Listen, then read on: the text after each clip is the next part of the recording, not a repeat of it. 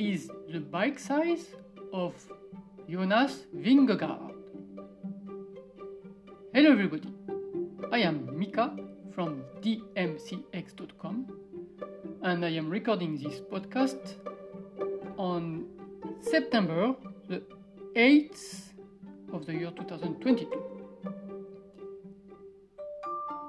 Welcome to the podcast. I am going to talk about the bike size and fitting and specification of Jonas Vingegaard, the winner of the Tour de France 2022. Jonas is a Danish pro cyclist, as you probably know if you are here, and well, you certainly know, of course, you must be a nerdy person to listen to this podcast anyway. So he is racing for the team Jumbo-Visma on the Cervelo bikes. The team has access to 3 models of bikes from Cervelo. The one model for the flat course, like a very fast bike, that's usually the Cervelo S5, and they have the Cervelo R5 for the hills, for the mountain stage, for the mountain stage. And the third bike is a time trial model, which I do not cover because I'm not interested in the TT bikes. It's not it's too much.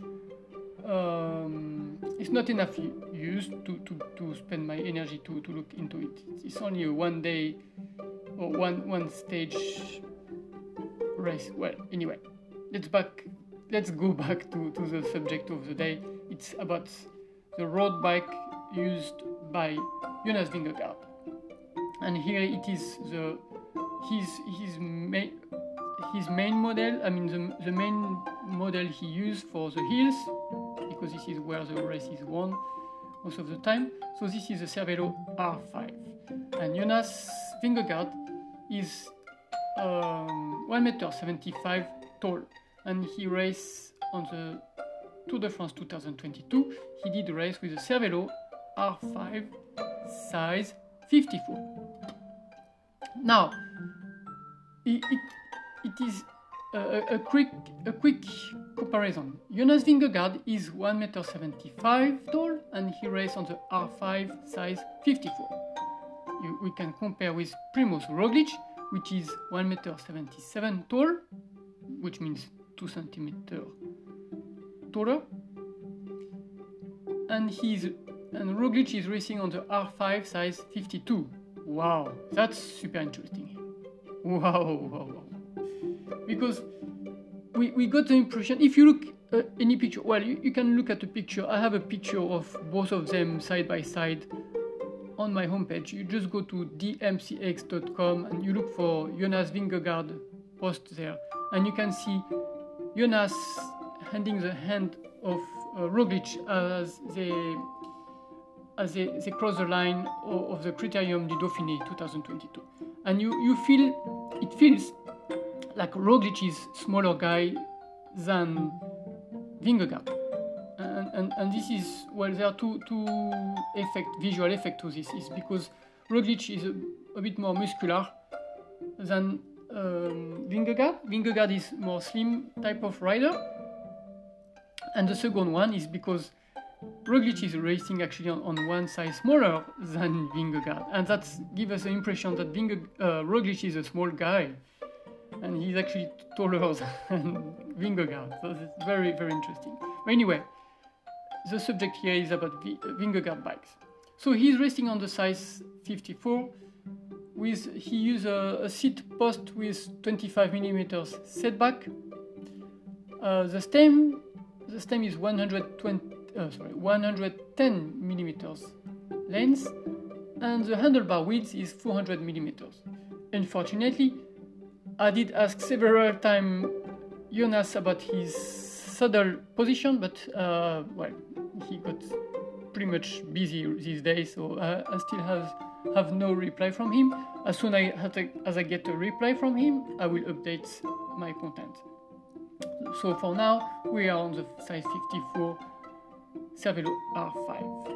The crank length he used is a 172.5 millimeter, and the chainring is the current standard for Shimano it is a 54 outer ring and the 40 inner ring. That's the new Shimano Dura-Ace Di2 12-speed group set standard.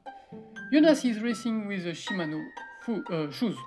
That's the Dura-Ace S-Fire RC 903, and like 99% of the pro riders, the shoes are in white color. So this is a trend. It used to be in the old days, every riders were racing with black color shoes. Nowadays, they're all racing with white color shoes. Why I'm mentioning this is because there are historic reasons for colors of things. Well, it used to be the bib short, for example, are black colors because the saddles used to be leather and they used to be waxed.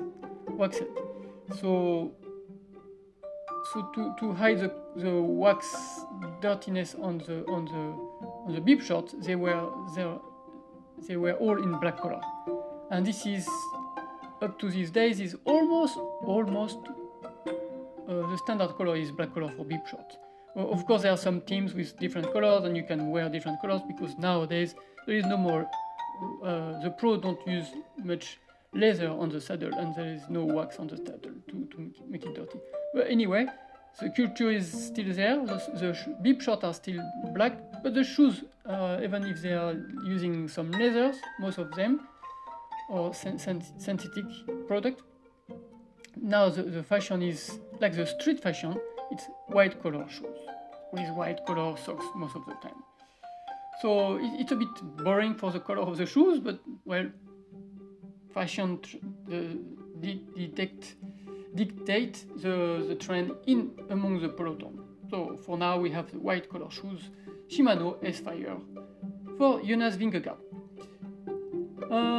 Maybe I should mention Vingegaard on his bike and most of and all the riders among the team Jumbo-Visma are using a small accessory at the end of the handlebar, which is a Save My Bar. It is literally called this name. It's Save My Bar. It is a end plug, plugging. It is a very lightweight. It's to protect the end of the handlebar in case of crash, so it doesn't chip the carbon. So there is less work on the shoulders of the bike mechanics, especially on the Grand Tour. If the rider crash and need to change the handlebar in the night, well, this is supposed to decrease the workload of the mechanic. It does protect the end of the handlebar and try to avoid to crack it.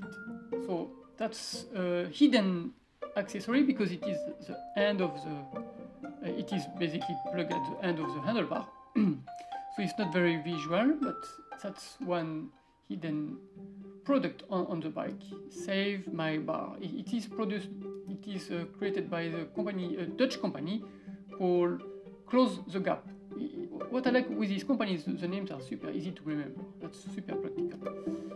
That's it for Jonas' bike. Well.